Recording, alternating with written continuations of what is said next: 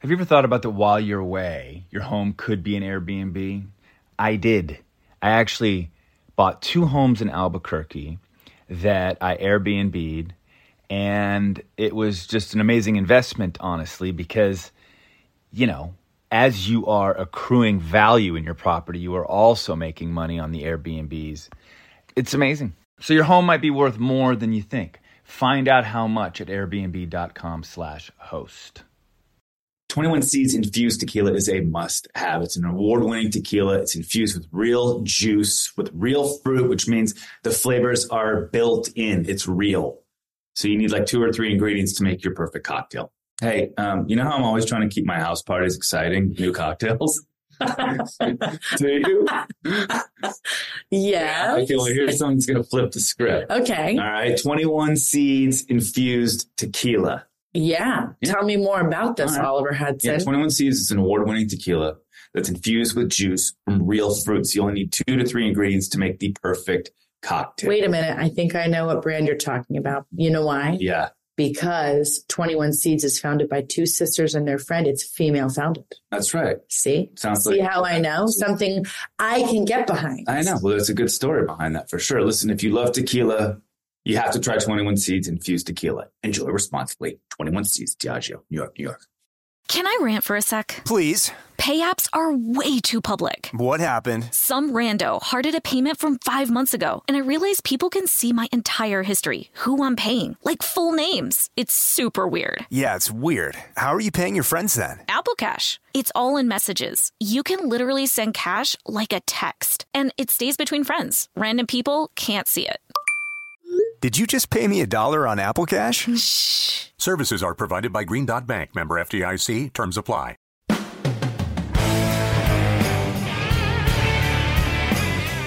Hi, I'm Kate Hudson. And my name is Oliver Hudson. We wanted to do something that highlighted our relationship. And what it's like to be siblings.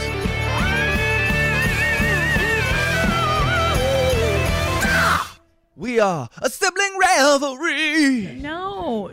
Sibling rivalry. Don't do that with your mouth. Sibling rivalry. That's good.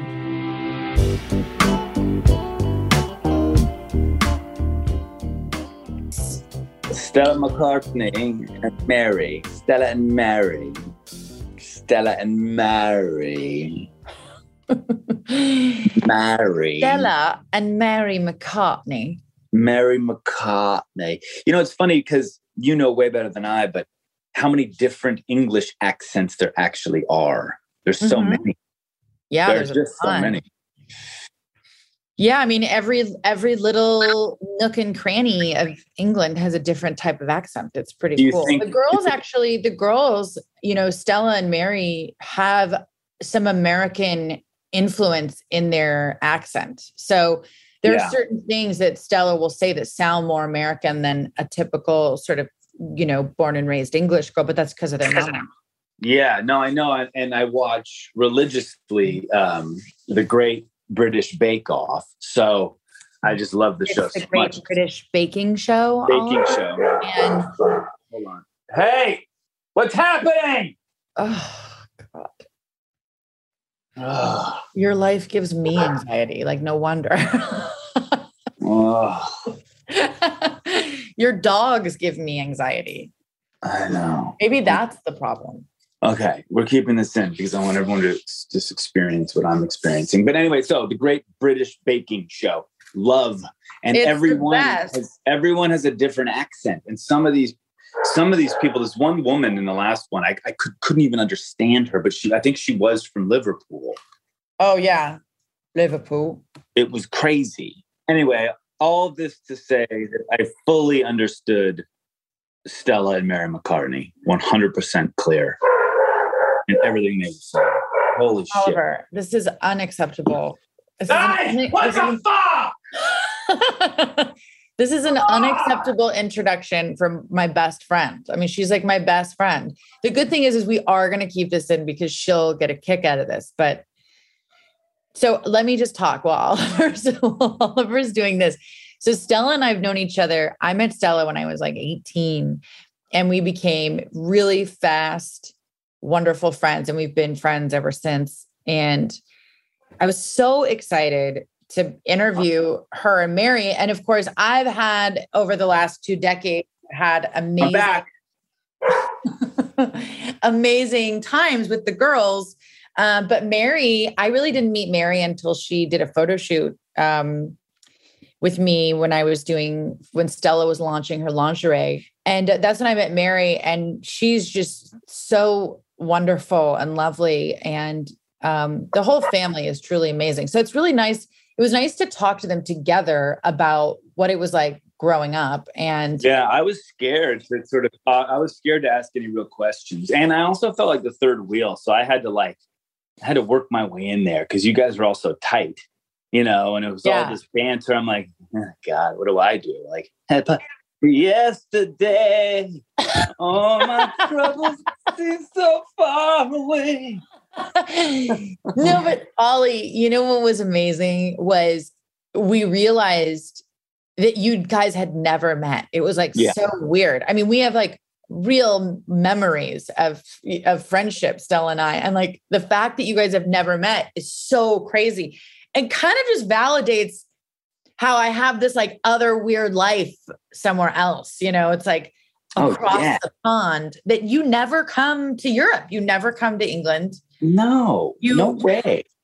And I have this whole weird life over there that you've never seen. I know, but you have especially back in the day, it was like Penny Lane is in my ears, and you were in that whole world. So we talked about growing up on their organic farm, and we talked about their close relationship throughout their lives. And they moved around a lot. It was sort of they had this really simple English countryside farm life. And then they'd get on the plane and they'd be like, okay, Paul would be like, kids, let's go, to Stade de France for 4 nights. And they'd go play, 4 nights in a stadium in France or all over the world. I mean, so they had a very interesting, that was a strong juxtaposition of lifestyle. Yeah, but they're very, you said, we come from, a celebrity family, but we don't come from the Beatles. I mean, that's Paul McCartney. That's just crazy, but they seem so cool, well-adjusted. They're obviously in love, these 2 sisters. They're so much fun. And even though I haven't met them, I felt like I had at the end of it. It was like I was just a part of the crew. Fun girls. Ollie, why don't you introduce Stella and Mary McCartney. Blackbird singing in the dead of the night.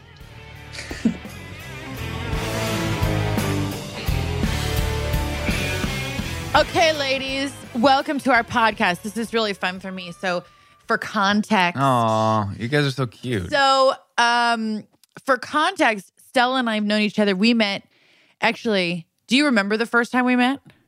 If we both are on the same reality, in my view, it was that when I won Fashion Designer of the Year at the VH1 Vogue. That's right, darling. So we met and there was an after party. Do you remember the after party? I don't remember that because I was so completely blown away that David Bowie had given me the award, and he never leaves the room. And I was like, "Fuck, David's." Are we allowed to actually use blasphemy? Oh yeah. Fuckity fuck then. Yes. So David gave the award, and then they had and it was funny because I don't know if I can say it. Anyway, there was a bit of sort of hesitance with David, and then I turned around and Dad was there, and it was like a surprise. It was a double whammy. So I don't know if I remember much after that, but I remember meeting. Well, we went to a party. The after party. Anthony Hopkins had a rave. Who else do we name drop? Anthony Hopkins. He threw a rave. I was walking in on the Queen taking a dump, and I was so embarrassed. We went, there was an after party. I forget where it was. It was the Queen's New York apartment. We have to name drop as many people as we can in this story. It was? No, it wasn't. I'm not sure if the Queen of England. I'm not talking about Queen. Oh, the Queen of England. It was her. Yeah. Yeah. So the Queen was there. No. So we went, it was at some hotel at downtown. And I remember, because it was the first time we met, and I remember walking in after the whole thing. And you were standing there with Keith Richards in the doorway, checking people's clothes as they walked in, feeling them, going for fur and for leather. Yeah. And making sure everybody knew how you felt about it. How can I not remember that moment? I remember. I was like, what are you doing? You're like, I'm feeling everybody's clothes. Feeling you. And did you go and leave the party at that stage? Or did you go feel me? I ran out. She went and changed. But that's where we first met. And then from then on, we've been friends forever. Oh, yeah. I mean, I've heard of you guys forever. I've never met. I don't know why. We're really good friends because I felt you in such a way that you're like, I want to know her longer and better and deeper. It's true. We had a lot of fun nights, days, a lot of good laughs, a lot of good tears. And then I met Mary. Mary, do you remember when we first met? I do not, but all my favorite people, I don't. What I was thinking about is one of my favorite Kate moments is one of the last times we all met was when Stella and I flew over and we were going to Coachella, that epic weekend where Dad was playing. And you literally, we got off the plane and you like drove in like on the spot on time and like opened the door. I had the iPhone had just started doing all that slow-mo and I was like opening the windows, filming you and Stella's hair blowing in slow-mo. Well, the first time we met was when we did a photo shoot.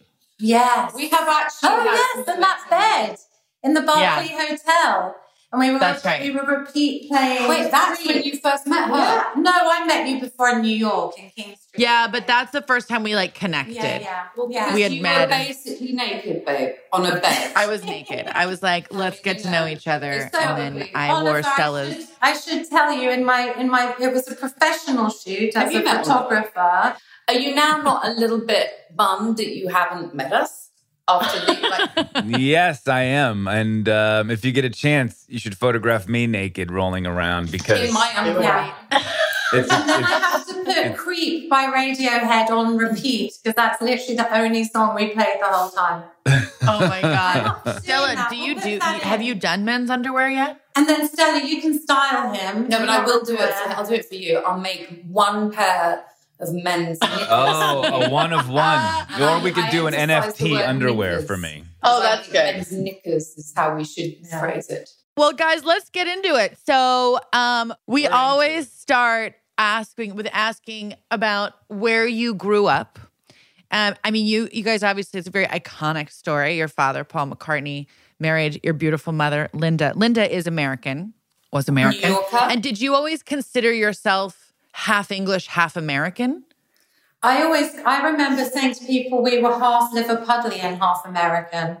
Because our accent was this weird sort of combination of like going and visiting family in Liverpool and then we'd go to Scotland and we grew up in London and then we'd go to New York to see family all the time. So I always would say we were very much half American, half English. Yeah. A little more American at the beginning, actually, I think, I would say. Controversial. Well, just because we spent more time, I think, with our American side of the family. And I think that when it came to food or when it came to like kind of, I don't know, we were like, I feel like a lot of my memories were more America, but definitely 50-50. But I would always say that we were very bilingual and I would say raspberry. But where was home base? Stella can do a good As a kid, where was like home base? We were born in London. We're Londoners. But we grew up on an organic farm in East Sussex. So that really is where we grew up. Because London, we were born in London, but we moved quite quickly to a very sort of isolated farm. So we had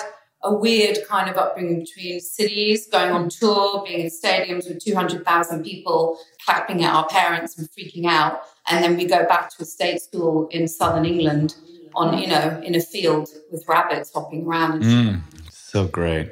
I think that's one of the reasons we're so close is because we're 2 years apart in age. Like all of the sort of traveling and moving around we would do, Stella and I were always sort of each other's company and always by each other's side. So.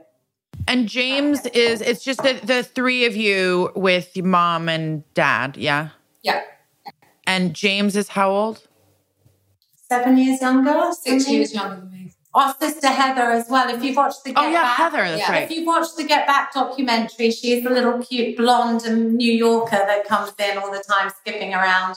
And if you haven't watched the Get Back documentary, then we're going to just hang up now. So I've started it. I haven't finished it. It's so inspirational. It's crazy. And it's so humanizing. You know, it's like you have this idea of this iconic band and that they just shit gold.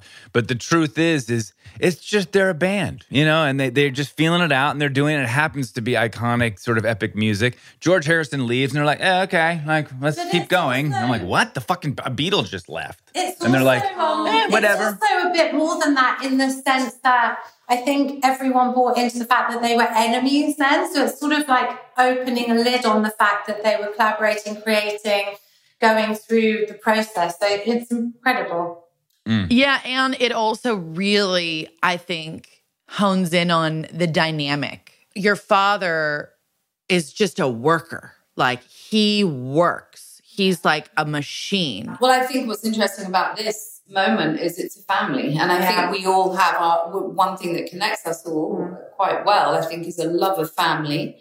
And then we have our careers, and that's another family. And I think that we're very lucky and blessed in that respect, that we have those two perspectives, all of us. When did it hit you that there was something abnormal about your family? You know, because I know for us, there's like that moment where it just is until you actually kind of realize like, oh, my parents are... I think for me, I mean, I was very aware... Like when I got to an age where you paid attention to what was number one in the charts, or, you know, you started getting involved, you know, and we grew up in an era where music videos started to happen, VH1 started to happen, MTV. So I became aware of it when I saw Dad and Mum on telly. I was less aware of it when I was very young, when I watched them on stage in Wings, for example. Right. It didn't occur to me, but I remember becoming aware when I was at school. And Dad was number one with Michael Jackson, and with Michael on the carriage. Yeah, like I was horrified. I was like, oh God, you know, Dad, really, Ebony and Ivory, for real? So, you know, it was like there was kind of a horror and embarrassment attached. And I guess, you know, you will have had it. I'm sure you missed the bus, and you're like, no, you can drop me off here, Dad. And you'd like, oh God, you know, you didn't want to. So I think I was aware, probably early teens, personally. But then also, there's a funny thing that. I was thinking about the other day that we'd just be, because, you know, you guys know, it's sort of, everyone goes like, was there a moment? But in a way, it's your family. So your family is the norm that you know. So we did grow up going on tour and things, but more like when we would watch TV and we'd have like TV with dinner on our laps, on the sofa, on the couch watching TV. And then Dad would come in and start playing a song on the guitar, like acoustic. And we'd be like, Dad, could you like go somewhere else to play this, please? Right. We are watching the television, and he's like, still happens though, quite and he's like, but I was gonna say your dad always ends up at some instrument somewhere. And so he'd be like, anywhere. But do you know how many people would be desperate for me? And I suppose that's a bit like, oh, yes, you are Paul McCartney, but could you go and do it? And someone like, we're watching this. We respect you, and you are, but like we're watching. Right, but please, I'm trying to watch television. It's like when Mom would show up to hot lunch in like an outfit, and I'd just be like, I can't. You just want your parents to be like everybody else. Yeah, just like wear sweats and like. Say, Mum turned up to hot lunch. Is that what you just said? Yeah, like if she was passing out pizza, like it wasn't like a normal she was mom. volunteering as the parent in the school. If there's any British people listening, hot lunch, it's not a thing on this over here. Hot lunch. No, we don't do. It's like, what is hot lunch? Lunch is lunch, whether it's a hot lunch. School provides a lunch that is steaming. It's just the idea of your mother turning up to hot lunch in a hot outfit. She's fit lunch. Well, maybe she didn't understand it either. That's why she was wearing all these outfits. The hot clothes. Now I understand what hot lunch is. Say no more. But now, but Mum would wear like odd socks, and she would put together her own looks. I mean, she was hugely influential. Stella, like she'd wear designer and then something she bought from a vintage store, and then wear something secondhand and put it all together and like break things up. And I mean, I found that was quite embarrassing, but now I'm so proud of her. I saw something the other day that cracked me up so bad. So I had a birthday party recently. It was 70s, and I was looking through all my mum and dad's clothes, like all their wings stuff because it was 70s. And I found this pair of dungarees with amazing dungarees. Like they're like all embroidered with wings on the pockets, on the arse. Oh, like, no. Can I have some? Studs everywhere. And then like this patch up. And I just assumed they were mums. And I was like, oh, I'm going to rock like a dungaree look to my party. These are fierce. I'm going to get her like platforms. Put them on. They're tiny, tiny. And then my daughter, Bailey, is like, I'll wear them. They've got flares. Like, you die. And then I saw something literally yesterday where Dad's like, hi, 70s. He's got his mullet, full mullet, wings. And he's like, hi, I'm Paul. And he's rocking the dungarees. And I'm like, those moments are pretty precious. Yeah. But are all those Stella's clothes archived and saved? All Stella's the clothes? archive is insane. Yeah. I there's a lot of it's kept actually with funny. I don't know if your mum kept her stuff. If she didn't, I hate that. It breaks my heart. But because I do, Dad, it was good. Like he kept a lot, and Mum and Dad kept a lot. They kind of kept, I think they knew that it was important. And also it was a huge part of my career looking at their wardrobe because it was all stage gear from the 70s. A little bit of his Beatles stuff too. But what I realized is they shared a wardrobe. So my earliest memories are like looking up at their clothes, but it was like all one. So it was very androgynous, very like, and things I presumed were his.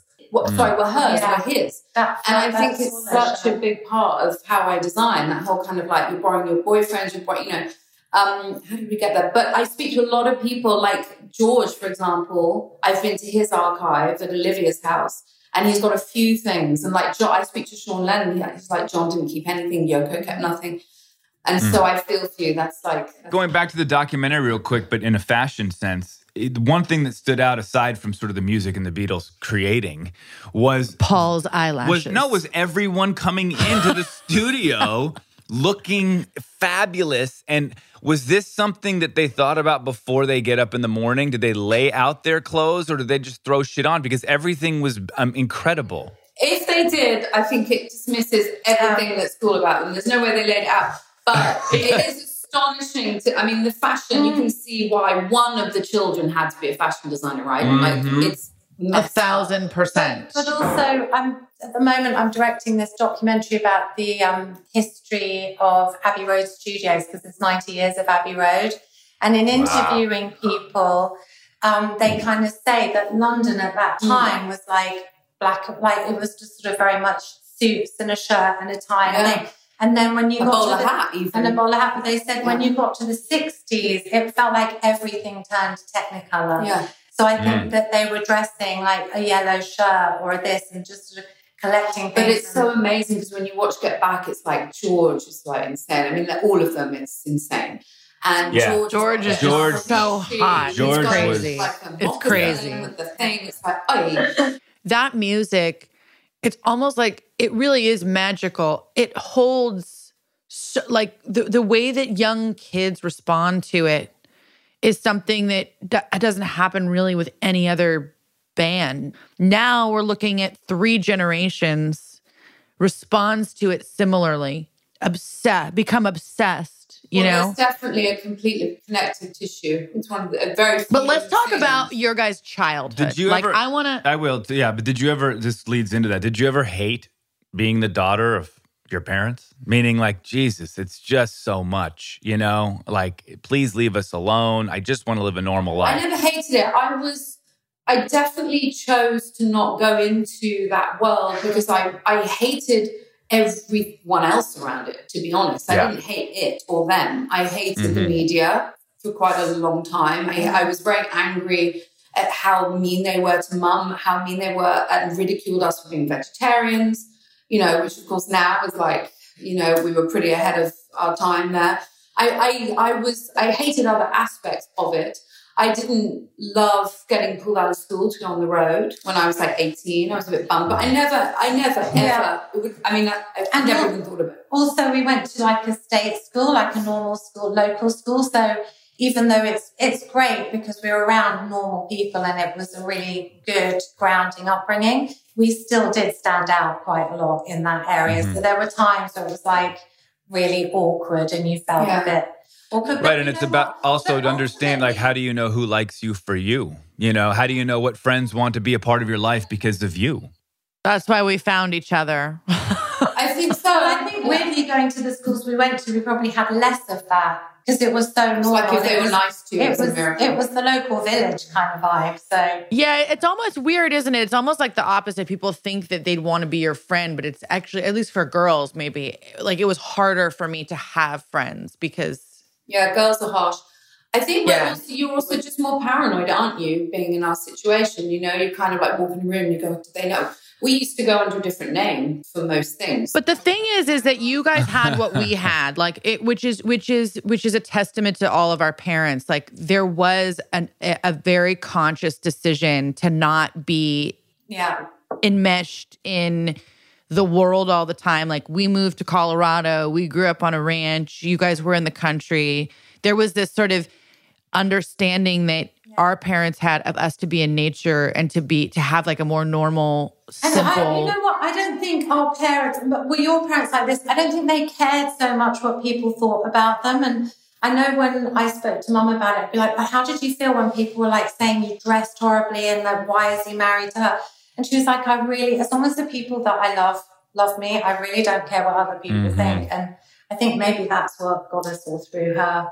I mean, how do you all feel about the fact that we're not doing that? Like, I struggle so hard with the fact that my company's in London. All the time. We talk about it all the time. I'm lucky enough that I have a farm in the country and we go every weekend and I have we have that too. But my kids are in the system in London and I am so freaked out about it. Yeah, it's so crazy because it's not what you would have expected. 6 years ago, I took the kids, I have 3 kids, out of LA and moved to Colorado for 2 years and put them in school there just so they could at least have the opportunity to have what Katie and I had. You know? What ages did you do that? I have 14, 11, and 8. That's how old they are now. Yeah, so it was early ages. It was a little earlier, and it was incredible. I mean, it's just that freedom, that independence, that you not have to worry about them. They don't have to worry about themselves. They get to feel what it's like to be alone and deal with them. I know. Deal with just being. Get bored, but don't you also find? I mean, that takes such balls, and I'm so annoyed at myself. I haven't got the bollocks to just go. You know what? And especially after COVID, when we can do everything on Zoom, like we don't have to do it. I know.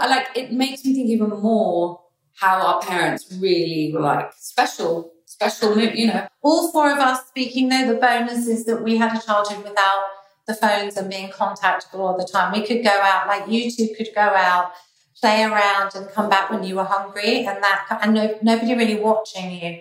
And so we did have that growing up. And Stella and I in Scotland, we would go out in the morning and we just literally walk. You and I would build camps together. We'd collect things. We'd make games up out. And they're our greatest memories. And that's what makes us so close. Like I was on a photo shoot in Scotland and I saw a flower that reminded me of Stella and I took a picture and sent it and she knew. I was like, I don't need to say a thing. I was with this person. I was like, wait, I'm going to get a response back immediately. And she's like on like laughing and it just takes you right back to that moment just looking at one flower. So how did your parents actually meet?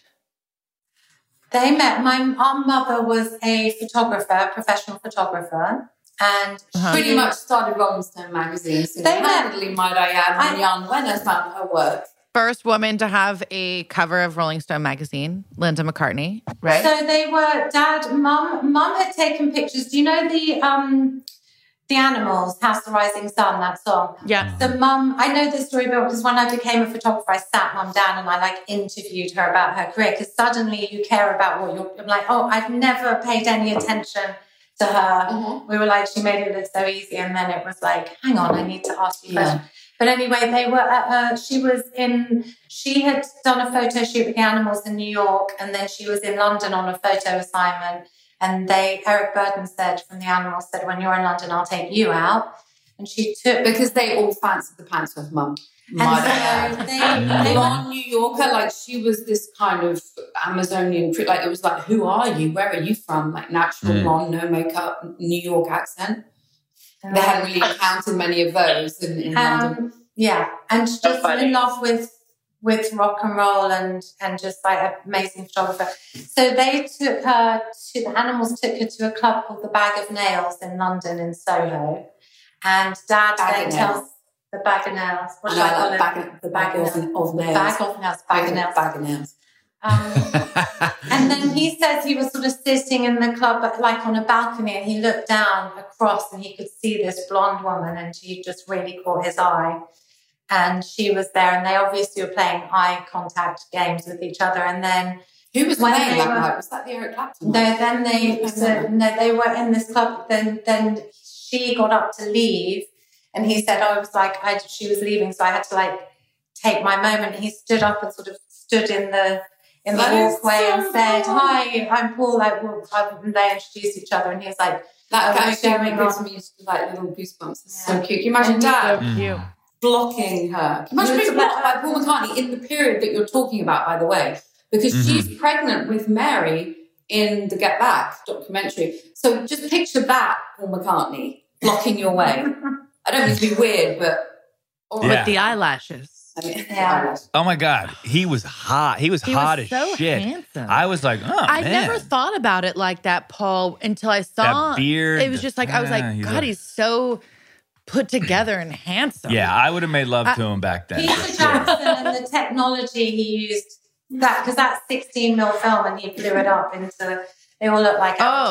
It's so amazing. You can see it differently. You feel like you're actually there. It's such a different experience. Okay, so then they meet at Bag of Nails, and then how many years later is she pregnant with the first? Now wait, Heather, she had a daughter. She had Heather, and then they were. And she was in New York, and then eventually she moved over. Put a pen on my hand. Okay, and then how many years later were you born after they met? I was born in 16. A hot illegal minute. Literally, immediately pregnant. Year and a half. After Bag of Nails. Like 6 months later, baby in the oven. I think we met 67, and then she went back to America, and then they came back, and then she moved. Okay, so it was a couple years later. Oh, I thought it was literally. See, I know nothing. That's why I'm letting Mary do all the talking. So do you remember when Stella was born? No, because I was only 2. How did you not remember this being born? Her little red hair coming out like. Stella has always been dramatic because when she was born, Mum she had to have an emergency cesarean because she was the placenta was in the way. So Stella, if it wasn't for modern technology, my little sis wouldn't be here. So and Mum probably. Yeah. Oh. Yeah. I was emergency C. I ate shit and died because I was in there too long and I took a dump. Meconium was in the fluid and I went and had meconium aspiration. You ate shit and died. He was in ICU, the NICU for. If you, Kate, do not make him a t-shirt that says I ate shit and died. I almost ate shit and died. I will not be your friend anymore. I ate shit and died. Or I ate shit and almost died. I ate shit and almost died. I ate shit and almost is quite good. Almost is a critical addition to that. What was your first memory of Stella, Mary? We shared a bedroom. We were in London and we shared a bedroom, and my memories are literally as they carried on. They started as they meant to carry on. We were in a bed next to each other, and we would just talk, and then we would run around together, and if one of us had to go to the bathroom, we'd wake the other one up and we'd run into the bathroom together and keep each other company. There were witches under our bed. There were witches under our bed. They should jump off the bed. Did you have witches under your bed? I still have witches under my bed. I am the witch in my bed. Under your own right. She goes under her own bed. T-shirt for her. I'm a witch under my own bed. We were always that close, and then we went through our more teens kind of competitive years, but we still shared friends. And then when Mum died, I would say any of that competitive kind of rivalry thing. Well, were you guys always really close, or was there that moment where it was close and then there was a separation because of that competitive spirit? And there was what it was is, well, so we went to the country when I was about 5, and we Mum and Dad basically were strange creatures, and they chose to just do the exact opposite of what one would expect. So we went to Scotland and we lived in a house basically as big as the room that we're in, which is not a massive room. All 6 of us, one toilet, all of the 4 children at that stage in one room, bunk beds, And so we moved from London and we moved to a round house in the middle of a forest in the south of England. and we shared a bedroom. Me and Mary and our elder sister Heather and our youngest brother lived in a cot in the dining room. And, you'd bump your head in the morning and all that kind of stuff. Why am I telling you this? And so what happened was not only did we get to a stage where I think we just all lived on top of each other. So Mary became like 14, 15, 16 and had all her friends. And I was like, can I be your friend? Can I be in your gang? And it was just like, no, back off. You're really annoying. And these are my friends and these are my clothes. But they're still all your friends. But then they're all my friends. They all like me more anyway. But the point being is that I remember. So we never separated. More than a harsh kind of competitiveness. At that age, it was just like, no, you can't borrow my jeans. That was the stuff. That was harsh enough for me. And then, like typical sibling, this is just annoying. I'll design my get out of my stuff. Yeah, I'll screw you, and then you'll want my jeans. But then I think there was probably when we both started to find our careers. I think unspoken, which we don't really talk about. There was probably a bit of a sense where, then I went to St. Martin's, I was in London, you were in London, and we were both kind of a bit, had a bit of a thing where I was doing fashion, you were starting to do photography. We never fell out. We never fell out, but I think we secretly were a bit like when you went to Chloe, I came and was taking pictures. Yeah, I mean, it's true. I think we've always supported each other very much. So Mary shot those in my career, my campaigns, like early campaigns. Yeah. She did some of my best campaigns, I would say. Oh, cool. It's good fun when we work together because, we're both quite tough on ourselves. We're like, anything you do, you want to do it better. We're like, did I do it? So with Stella, it wasn't like, I'm taking pictures for Stella. It was like a proper shoot. It was like she, as a client, she would always let you as an artist, as a photographer, go further than most other people would. Like she'd let it be dark and you didn't have to overlight things and it doesn't have to show the clothes off so much. It can be a vibe. So I've always loved working with Stella. I just think it's really fun too because Stella, from my perspective as well, and probably the same because, we were I was right out of high school and we were so little. But the love for the art of fashion, it was always, you were always doing it. You were always in a vintage store. You were always looking at old lace. I remember being in Paris with Stella. We were vintage shopping. No matter where we were, you were always creating, even before, these were Chloe days, Yeah. And what was nice is that first campaign we did together with Kate Moss, I used Mum's Polaroid camera, her 10x8. I used Mum's 10x8 camera and we had all Polaroid film. Yeah. So it's like a proper... Yeah. But I remember actually doing that shoot. You did that shoot with... Was it for another magazine? That double-page spread. The double page with Chris. With Chris? Yeah. Wow, that was an amazing photo.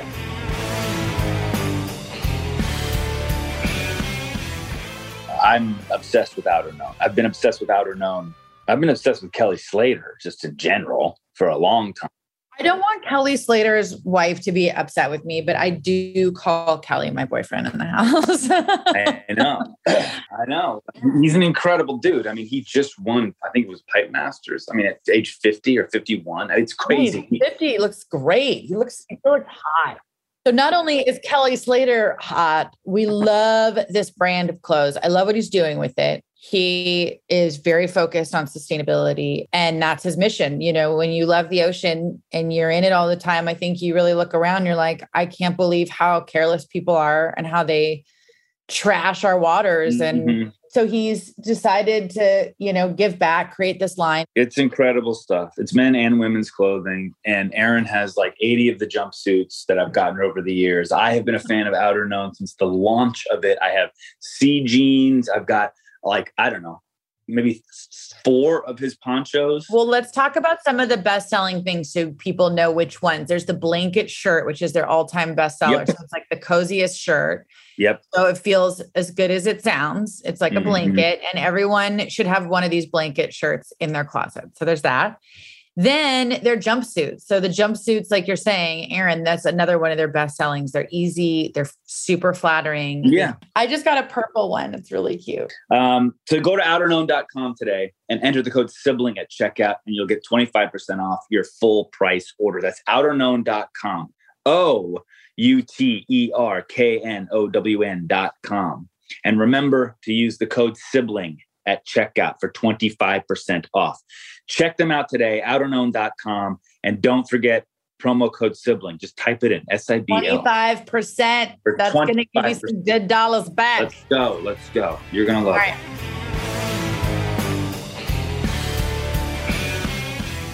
I have a story about Blue Land because I actually saw this during COVID. I was doing like a rehaul of everything in my house because I basically didn't know what to do with myself. So I turned everything inside out.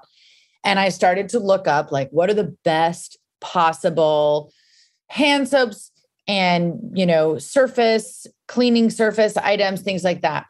And I found Blue Land and I came across it and I ordered it and it came and I was completely obsessed. It's like a refill bottle. They're these beautiful bottles. They look amazing. They're super chic. And then you put these little refills in them. And it's like very easy to do, super eco-friendly.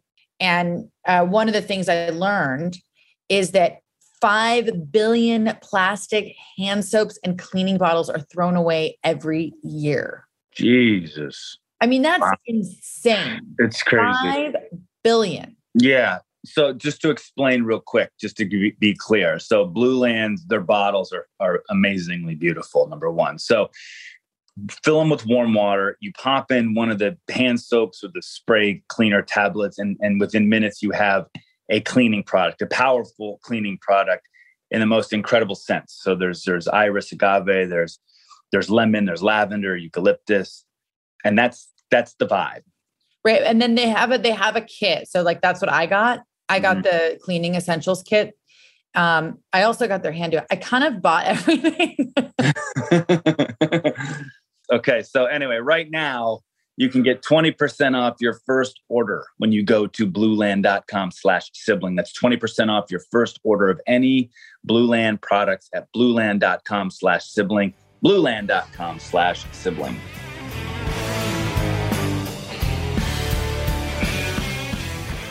Do you remember your first piece? Like, do you have that first piece that you ever designed? I don't know where it is, but I remember it. I was 12 and it was the first thing I designed and made. And even then it was the faux suede. So it was completely plant-based and vegan. And it was like a very 80s bomber jacket in like salmon pink with like a reversible. And you made it. I mean, you made it yourself. Yeah, I don't know where it is though. I need to find it. I'm sure it's somewhere. The thing is there's very few people that have like talked the talk, walked the walk from the very beginning. And like the foundation of your guys' life, food, the kitchen, organic farm, being a vegetarian, incorporating that into your world, into your business, all the environmental stuff. I want to talk about how your mom created that for you guys. What was that like as a kid? And did you reject it? Were there moments where you were like, I want to be like every other kid, No, Mum loved cooking in the home. The kitchen was the part of the home, like classically.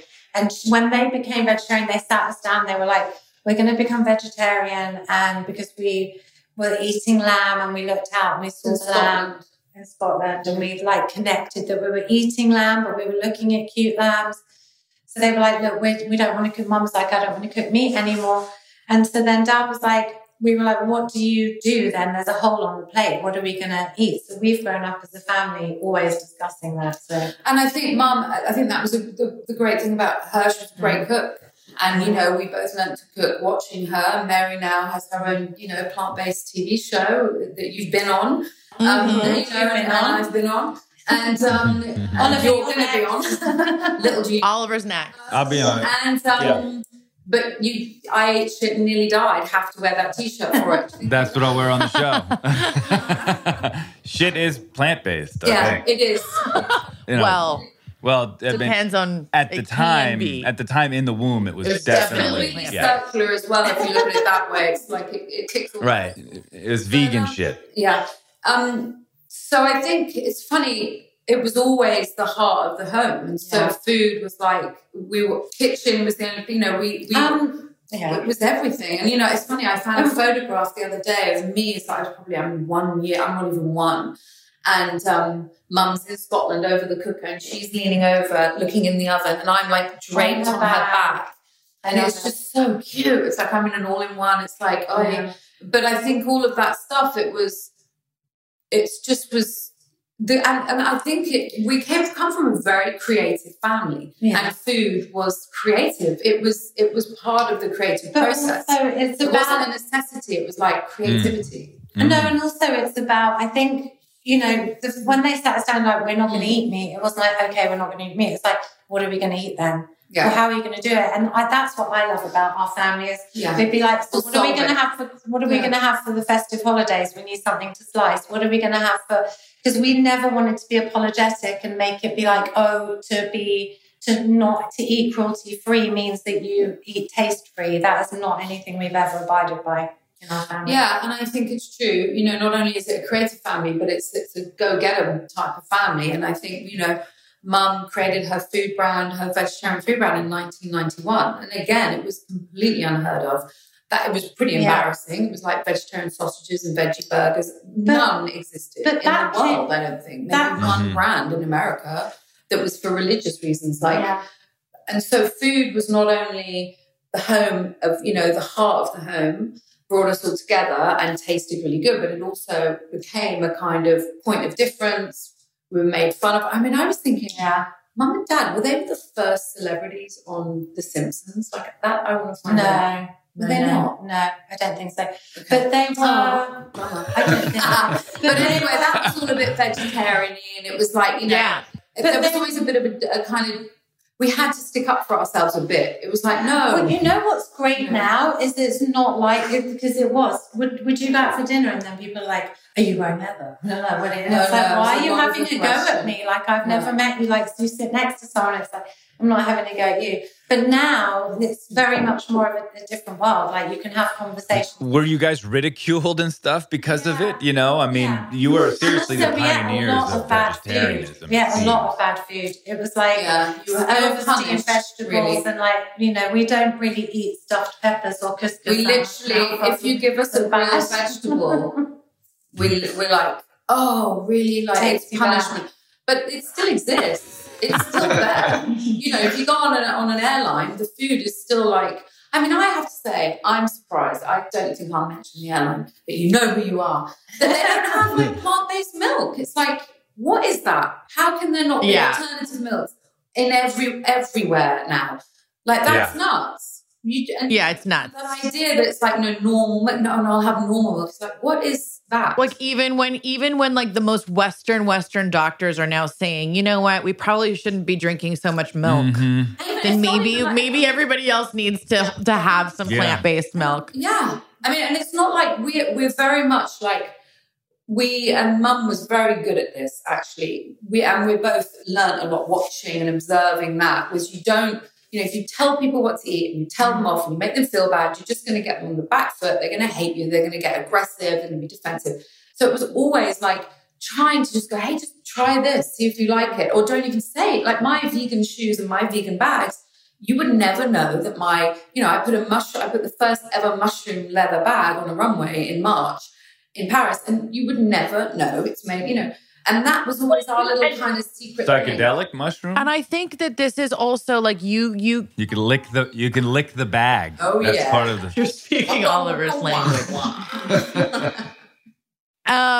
But the thing is that you were always like that. Like you weren't the friend that was like, ever getting on me for eating a piece of meat but I think entice you in though. We'll entice you. It's sort of like showing how to cook something that's quick and easy. Yeah, like when we started talking about Meatless Monday years ago, and you started the whole Meatless Monday thing, and you can back that up with science. With science, talking about the importance of taking not only a day off meat for your own health, but the environment, what that does for the environment. There's so much that leans towards more of a plant-based living. That's an important thing for everyone to talk about versus it becoming like a war between the meat eaters and the plant-based eaters. Does it feel to you that divide is better now? For me, I feel a bit less sort of put upon. I feel like we are able to talk about it and not be as judgmental of each other, do you feel? Or To play devil's advocate just for a second, and it's a question. Let's just say that meat went away. And now let's say that we need to plant enough vegetables to sustain life on Earth as far as consumption goes.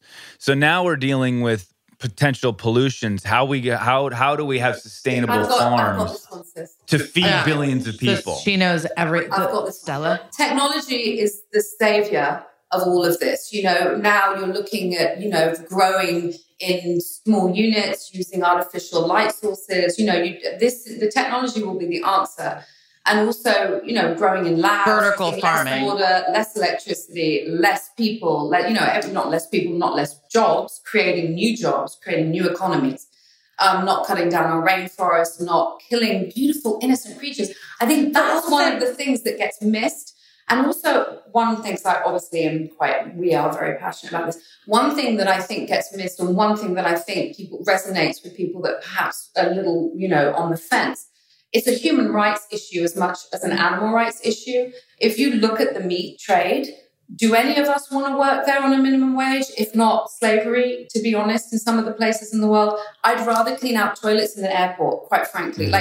There is a question also of human rights and actually the disease-ridden environments that people are living in, let alone the billions of innocent creatures that get killed. And we don't need that many carrots, quite frankly. We don't need this much meat, But could we eliminate the Monsantos? You know what I mean? From a practical point of view, I think, for instance, the soya that is grown on the planet, the majority of the soya and the land is fed to cattle to then. So I don't think that's a practical way of doing it. And also, in my belief, and I think Stella too, I don't think there is an easy answer. It is, I think we all admit, not anyone doing it for the wrong reasons, but it is a very broken food system and there's no easy solution. So it does need to be about people coming together and deciding. And realistically, I think most everybody that really, really studies this and, much more on it than us agrees that animal proteins are not the way forward. I mean, I've never met anybody that ever says that. We have a much greater chance of living longer if we eliminate our animal protein. Yeah. We know that. We know that. Even fish? Yeah, I mean, you can, there's the fish industry is oh my God. Have you watched Seaspiracy? Have you watched Seaspiracy? Oh yeah. Oh, I haven't seen it. Yeah. Oh my God. I mean, writing this down. Really. It's a really good documentary. It's the most depressing side effect. I mean, the oceans are just annihilated. They've been annihilated. Destroyed. And they are one of our greatest sources of oxygen on this planet. Yep. And this, I mean, I think, and farming of fish, I mean, it is dark. The problem is it's so polluted and so sort of Frankenstein now that it's a hard one. It all needs to become. It's funny because it's about changing minds through sort of the education of health, but it's also it's commerce, it's capitalism. I mean, that's really what it is. Because if there was no money in tuna fishing, then they wouldn't do it. If there was no money in shark fins, they wouldn't do it. So it's like you got to get to the root of it in a sense. You have to replace bad industry with good industry if we are to survive. And we all know that. I mean, if you look at some of the biggest growing, businesses over the last few years, it has been plant-based food. If you look at the, Impossible Burgers, those are the investments that people wish they made, rather they give a damn about the planet or damn about cows. You know what I mean? So the same will happen. It will happen. Yeah. It's just moving. It's moving in that direction. Yes. And I think the thing is, it's very complicated and there's so many facts and there's no real answer. It would just be great if everyone sort of accepted that it's a broken system and tried to figure out a really practical way, because there's not that much time to get it together now, is there? Chrissy Hines does this great thing. She does this thing with this, you know more about it than me. It's happy cows. And so it's not saying you can't drink milk, it's a tiny little community of cows that are pregnant. They're allowed to be pregnant. Take a little bit of the milk if you want it, but you don't kill the cow, take the baby away, make it venison, there's no hormones, there's no antibiotics. So it's just this but it doesn't make money. But it doesn't make money. And it's, but that kind of way of life. Ahimsa dairy, and it's in Rutland in England. But they and can't it's run fill by their Harry demand. Krishna. No, it's amazing. They can't fill their demand because it's beautiful and it's pure and it's the way. Yeah. It's just where we're at. Going back to our upbringing, though, so we had this incredible, Mum was a great cook. So just before we became vegetarian, she was a great cook. And then she would experiment and we'd all talk about things. And then people would come for dinner and they'd be like, well, look, if I could eat like this, if I had a meal like this every day, then I would eat more meat-free cooking. So eventually she ended up doing... amazing. But she ended up doing cookbooks. So she could just say, someone here, you can eat like this because here's all of our family recipes. So I think for us, that's the way it's sort of... Yeah. I find personally that it can become quite dark and depressing thinking about the industry, and I can't do much about that personally except say, look, the way to do it is by stopping demand, I think, as a single person. And so therefore we can give you recipes, we can come up with ideas, let's talk about things, let's get excited about food, eating it in the right way and try and make it a bit more. Otherwise it gets very doom and gloom, I think.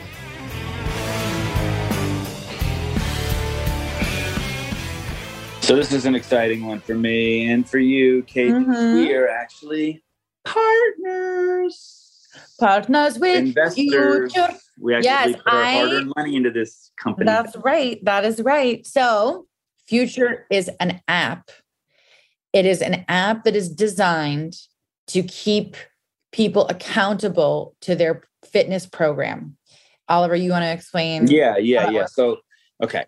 Look, most people in fitness and in sports, right, they've got a trainer right next to them. Everyone has a coach. And this basically is putting that coach into the palm of your hand. So the idea is that, you create an account, you follow the steps, you talk about what you want to accomplish in your training.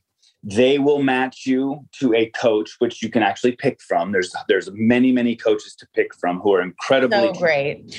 And you FaceTime your coach, you email your coach, you text with your coach, and you put together a routine based on what you want to accomplish, but more importantly, what's available to you. Exactly, based on what's available to you, the resources that you have.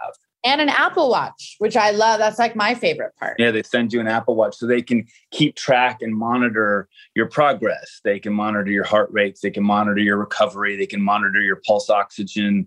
They really have their thumb on your fitness. So it's kind of bringing a human touch to digital fitness. This is really a personalized experience. So you're ready to invest in your long-term health and wellness. You can get started with your Future coach right now with 50% off your first 3 months at tryfuture.com/sibling.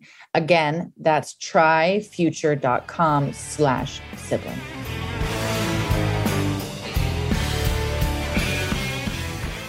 So Noom has launched a new app called Noom Mood. And this is really an app where you can learn to manage, your anxieties, your stress, something that I know we all want. And they have created this app to help guide you to your mental wellness. Yeah, because I will say this, having suffered anxiety and dealing with my 14-year-old right now who's going through some anxiety, school anxiety and whatnot. A lot of people don't know where to start. You have these feelings and you don't know what to do with these feelings. And New Mood is a great place to sort of that launch point. You know what I mean? Because sometimes it can get overwhelming. And this is a great platform to guide you.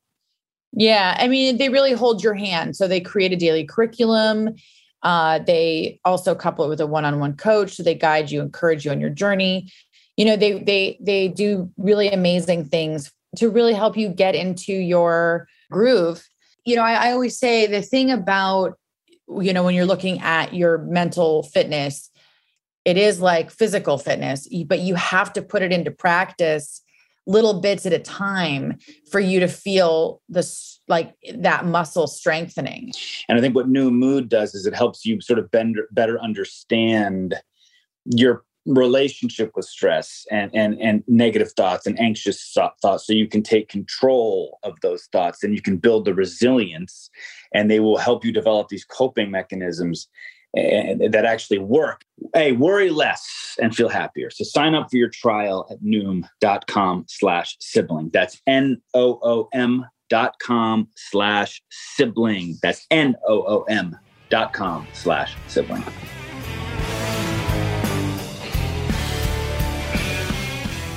I want to just touch a little bit on when your mom was diagnosed, and I think it's something that a lot of, unfortunately, people have experienced, but you guys were quite young. How old were you when your mom was diagnosed with breast cancer? Diagnosed is a question. Died is another. Mid-20s?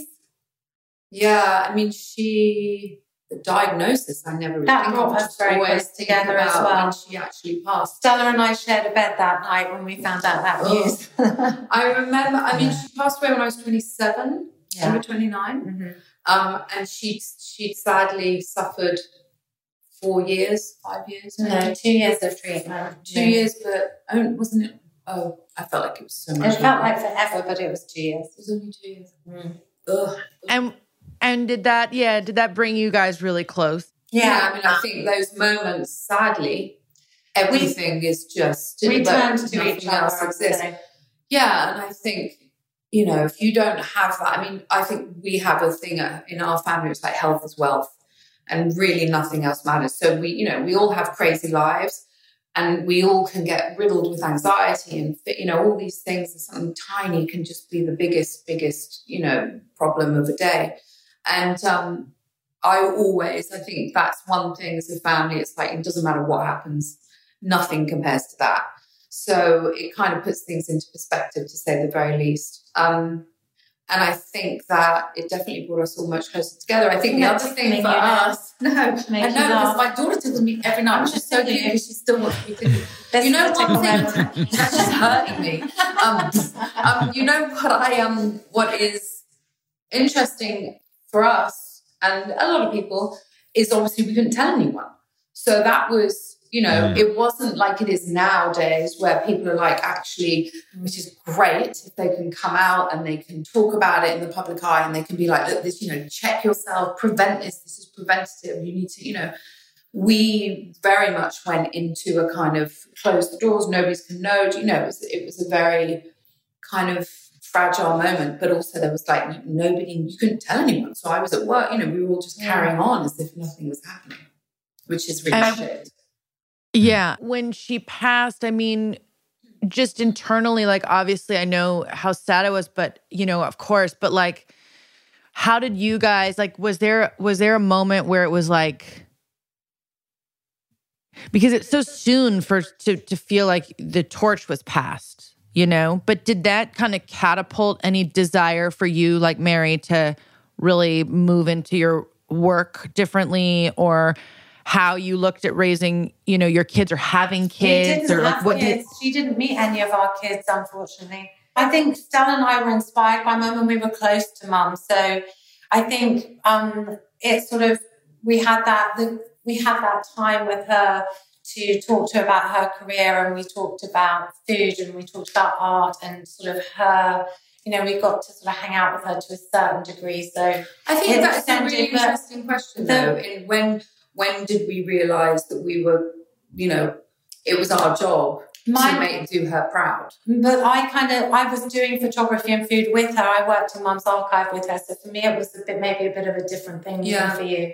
Because I was like doing exhibitions with her and the food thing, whereas Stella, yours is probably quite different. Yeah, well, I was in Paris. I was working in, you know, and I was heading up a brand in Paris at the time. And so it didn't really occur to me. I mean, again, we'd never compromised. I think that's one thing I was aware of, regardless of the question, is that not working in any way with animal products. I was the only one in the fashion industry, for sure, and I'm still one of the very few. But 25 years ago, I was an absolute freak of nature. And I was really aware. I remember becoming aware in an interview one day. I was like, God, that is the privilege that I was given in my chosen profession. That's where privilege really comes into play, that I didn't have to compromise my belief system for my chosen career. And because there's a lot of people that work in the fashion industry that don't want to work with animal products, but they have to pay the rent. So I think I was doing that anyway because, I would never be a hypocrite and work with animal products. But I think there became an age where after Mum passed away, where I was quite aware that there was more magnitude and weight to what I was doing, and actually I could do much, much more with it, and to make her proud. She would be so proud of you. She would the legacy of what she and Dad started. Yeah. And then I just want to know: do you want the tears, or what's going on here? Okay. I just think that there's, you guys have lived and have led extraordinary lives. It's very rare, right? So I think it's a really interesting thing. Yeah. We want to do her proud. We want to do her proud. Like with the cooking show, as you say now, the cooking show, I've never been on TV presenting a cooking show. And to be asked to do that, suddenly it's like, well, do you want to do the first ever vegetarian cooking show on Discovery Plus? It's like, scared, but we have to make Mum proud. And it's like, yes, this is an amazing opportunity. But you're not only, I think it's tied into, we're not only making our parents proud, and Mum, who's obviously not here and she's watching us right now, we're making her proud. She'd love this more than anything. Also, Mum would be the first person to say, fuck it, don't do anything. You're all like really busy and stressed, and you've got 8 children between 2 rooms, and give it a break. You've proven yourself. Like, Mum would be like, why are you still doing this, number one? Yeah, go into the country and go enjoy your life. But I think also there is definitely an aspect of but there's definitely an aspect of having children and having the mum we had. And she was the best mum and the most loving, natural, unaffected, like pure angel mum. So I think there is definitely, when I'm screaming at my children going, fuck. Maybe I could possibly reflect upon what my mother might do in this situation. You feel Mom going, honey, Stella. I didn't plan to have kids at that point. Mum died, and a week later I was like, I am going to become an alcoholic. I'm going to drink. I'm going to get trashed for the rest of my life. And literally a week later, I probably Mum was like, what one thing can I do to stop her from doing all that? And I was literally pregnant a week later. Oh, that's amazing. And then he was born within a year. So that kind of started that ball rolling. When was the moment in both of your careers where you were like, I'm a grown up now? It happened gradually, because every single one of my reviews and interviews was only ever, what's it like being Paul McCartney's daughter? And every headline was, with a little help from her friends, and like every single thing in my life was like, really? God. Never ended. Yeah. So I remember gradually coming out of that, and then it was like, you actually have proven yourself, and sustainability and all that kind of stuff. And I guess one of the more recent moments is when I actually was invited to go to the G7 in Cornwall with your president and 7 world leaders, and it was me, and Prince Charles asked me to go, and I was kind of like, what, really? Like, surely, I just thought, when somebody says it's just you and the 7 world leaders and Prince Charles and the Queen, you're like, oh yeah, that's like, really, that's 50 people in a room, and actually I'm busy and I've got a collection to do. And I remember calling Dad and saying, oh my God, I think like tomorrow I'm going down to go, like it was that short notice. And I remember calling him going, actually, I'm a bit nervous. And he was like, oh, just remember, they're normal people and they've got a problem, and you have solutions for their problems. And I remember thinking, oh, I'm like a grown up now. Like, not the time 100 where it's that way you're going. Because I will never talk to you again. You were definitely not a grown-up that night. No, but that was a big moment. The Time 100 was like a coming out party almost, because it was such a big deal. It was like you and Oprah and do you want to hear quickly that story? It's such a traumatic, like I'm sweating. I hate you. Oh, it was the worst night of my life. So basically, I get the Time 100. I'm like, I'm half American, major. This is like, all my family in America are going to really love me. They'll be really proud of me. So I'm like, they're like, you've got a table, bring some friends. So I'm like, Kate, do you want to come? Liv, do you want to come? Husband, I can't remember. I literally don't even remember the night apart from the horror. Walking into the room, and the woman from Time 100 says, Stella, we were wondering if you could just say a few words. Like, there's a couple of people who get up that are receiving the Time 100. And if you could just say a couple of words, like one memory that inspired you from your childhood. And I'm like, blood comes out my body. I'm like, what do you mean? Like, you can't say no, but you're like, what do you mean? Oh, it's no big deal. Da, da, da. They're like, just busk it. I'm like, no, surely it's no biggie, no biggie, no biggie. Look at her face. Look at Kate's like drawing out blood from me. So we go to the table and it's like the night begins and they're like, and the first person to get up and speak, Michelle freaking Obama. So Michelle Obama gets up. She's on a podium. She gets on stage. It's like a big room. This is a big room. She's just got in. They've just got in. It's like a week after they get into the White House. The guy who writes all the speeches is getting a time 100. I'm like, okay, so that's the first person to get up with this little impromptu speak. Second person to get up, Oprah Winfrey. So Oprah gets up and she gets every time 100. She's like, and she's Oprah Winfrey. So she's like, wah. And then I go, next, Stella McCartney. And literally... She had to follow Oprah. Oh, my God. It was like, okay. Oh, my God. She had to follow Michelle Obama. And Oprah. I cannot remember one word that I said. All I remember is looking down occasionally at Kate, and she was like... she was so horrified. And my husband going... just like, what the fuck are you saying? And I remember looking around and they had all the screens and they just had me on every screen. And I was like... It was a very... It's like an acid trip. Yeah, it really was. Oh. It was a very unprepared big moment that wasn't expected. Did you come through or did you not? She did. No. Yes, you did. No, it was fine. It was fine.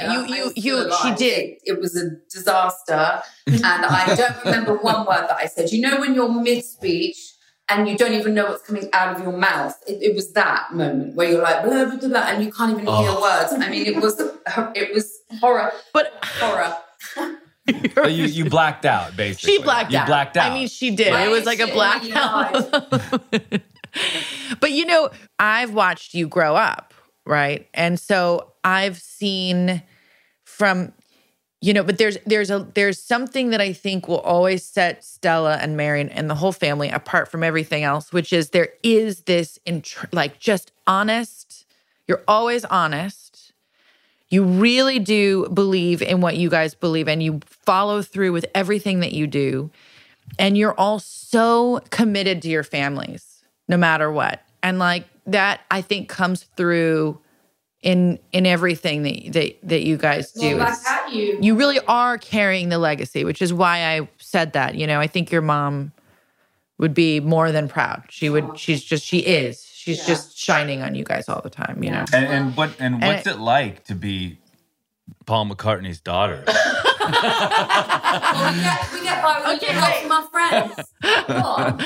Mary, tell us about the new cookbook that you're doing. I want you guys to be one of my subjects because basically I'm coming up with a recipe and then I'll come to you and bring it to you. We eat it together. I take portraits of you and then it'll be the art. It's called Feeding Creativity, so it's creative people. You all have to be anecdote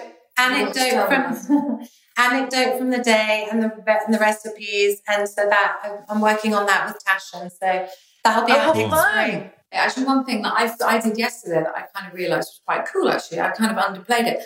It's International Women's Month, and I just designed for Minnie Mouse the first ever pantsuit. She's actually not in a dress. Oh my God. That is great. That's the cutest thing. Ronnie's obsessed with Minnie Mouse, which is weird because we don't watch. I'll hook you up. Yeah. But yesterday I was like, I had to do a little thing for it. And I was like, actually, that's kind of amazing. Not only is it an animal, but one of the most famous female animals. And she's only ever been in a dress. God damn it.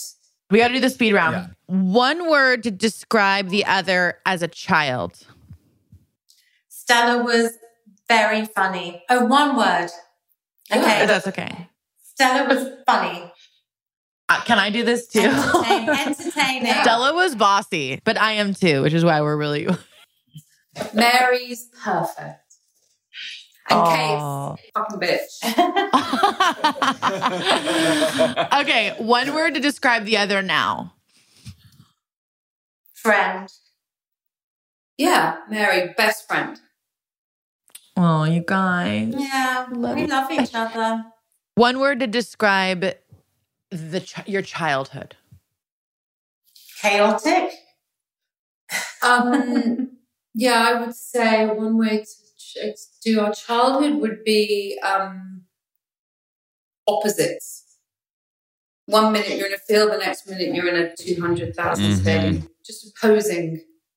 Yeah. That's not, we're not very good on the one word. I hate this shit, by the way. Favorite place to be as a kid? Scotland. We could have said that at the same time. 1, 2, 3. Scotland. Who's more spontaneous? We're both quite similar. I would say I would find that hard to answer. Who's more type A? See how spontaneous my answer was. I went, I find that. Well, I would say that we're both sort of similar. So I don't know. I feel like these days we kind of do things spontaneously together. We're like, right, we're going to go off and do this and stay the night somewhere and do it. Let's give that one to Stella.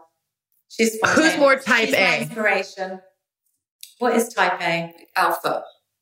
Yeah. Like who's more like Stella? I don't. Come on, guys. Come on.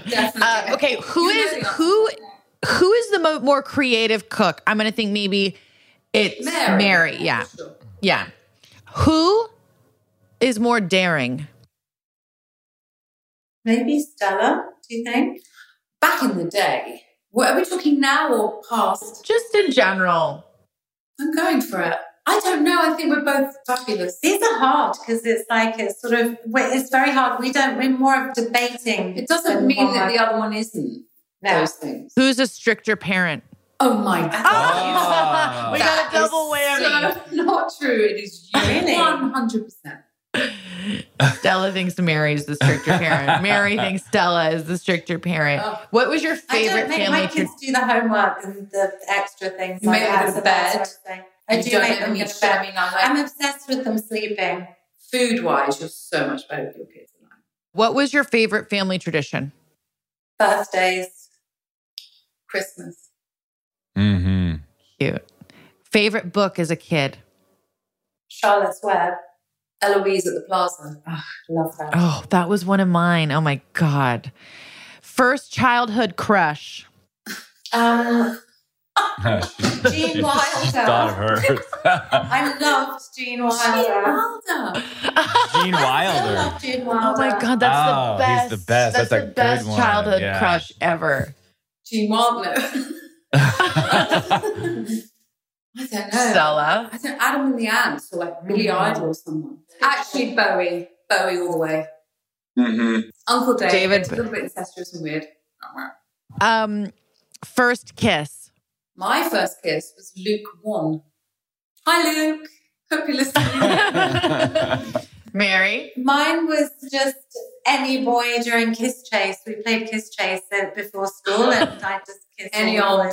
Ollie Any played boy Kiss that Chase. caught me, I would kiss. There's something called Kissing Girls, where we'd run and the girls would be like, yeah. And I'd be like, I tripped. Oh, no. First concert can't happen with you guys. Wings. First concert that wasn't a Beatles. Ooh. Probably David Bowie. I went to, our sister Heather took me to see. I don't know. No, actually, me and Stella went. I have a really childhood memory of us going to a Queen concert in Wembley Stadium. And then because Mum and Dad took us to the after party, and it was like, I remember they took us to the thing and we had to go to bed because the hotel doors opened and it was like Elton John and somebody else there. And I was like, you have to go to bed. Me and Stella were like, yay, party. And then they were like, you have to go into this room and go to sleep. And I was like, they did that all the time. Oh my God. Last question. Do you want to ask it? So it's a two-part question. We asked this to pretty much everybody. If there's something about your sister, what is that thing that you would love to take from, meaning, or to emulate, meaning something that she has that you wish you did? And on the flip side of that, what is something that you would like to alleviate from your sibling to where you wish that if that was gone, their life might be a little easier? Mm-hmm. Well, I can answer that first for Mary. I think Stella is, as I said before, I think she's incredibly funny. And she really, literally, I think if she wasn't a fashion designer, she should be a stand-up comedian. So I often am like, I wish I could be as funny as her. Literally, she is the person that makes me laugh and just so clever and funny. And if I was going to alleviate something, it would definitely be to sort of take any anxiety away from her and stress. I would say the same for alleviating. Mm-hmm. And for what I would want of yours. Nothing. No, just the calm, unconditional overview that you have. You're very good at processing and coming out quickly at a very specific, pure, uncomplicated, but the right answer. Did you get what that meant? I didn't get that. I got it. They got it. I'm going to work on it. I love you guys. Thank you. I miss you. Thank you for coming on our podcast and sharing your relationship. Sibling Revelry is executive produced by Kate Hudson and Oliver Hudson. Producer is Allison Bresnick. Editor is Josh Windish. Music by Mark Hudson, a.k.a. Uncle Mark. If you want to show us some love, rate the show and leave us a review. This show is powered by Simplecast.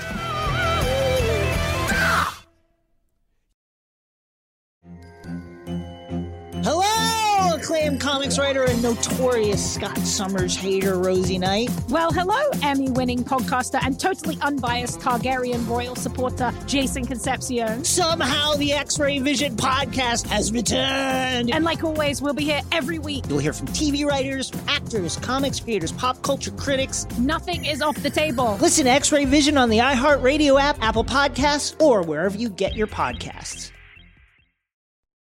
Hi there, I'm Bob Pittman, Chairman and CEO of iHeartMedia. I'm excited to announce a new season of my podcast, Math and Magic, Stories from the Frontiers of Marketing. Our guests this season show us big risk can yield big rewards, like Rob Riley, the creative head of one of the world's leading advertising firms. I try to create environments where anybody can say anything without any judgment. Listen to a brand new season of Math and Magic on our very own iHeartRadio app, Apple Podcast, or wherever you get your podcast. Hi, this is Kurtwood Smith. You remember me from such TV comedies as That 70s Show and That 90s Show on Netflix. I'll never forget the words that my grandfather said just before he kicked the bucket. He said, "Watch how far I can kick this bucket." People ask me where I get my dad jokes from. I tell them to listen to the Daily Dad Jokes podcast. Listen to Daily Dad Jokes every day on the iHeartRadio app, Apple Podcasts, or wherever you get your podcasts.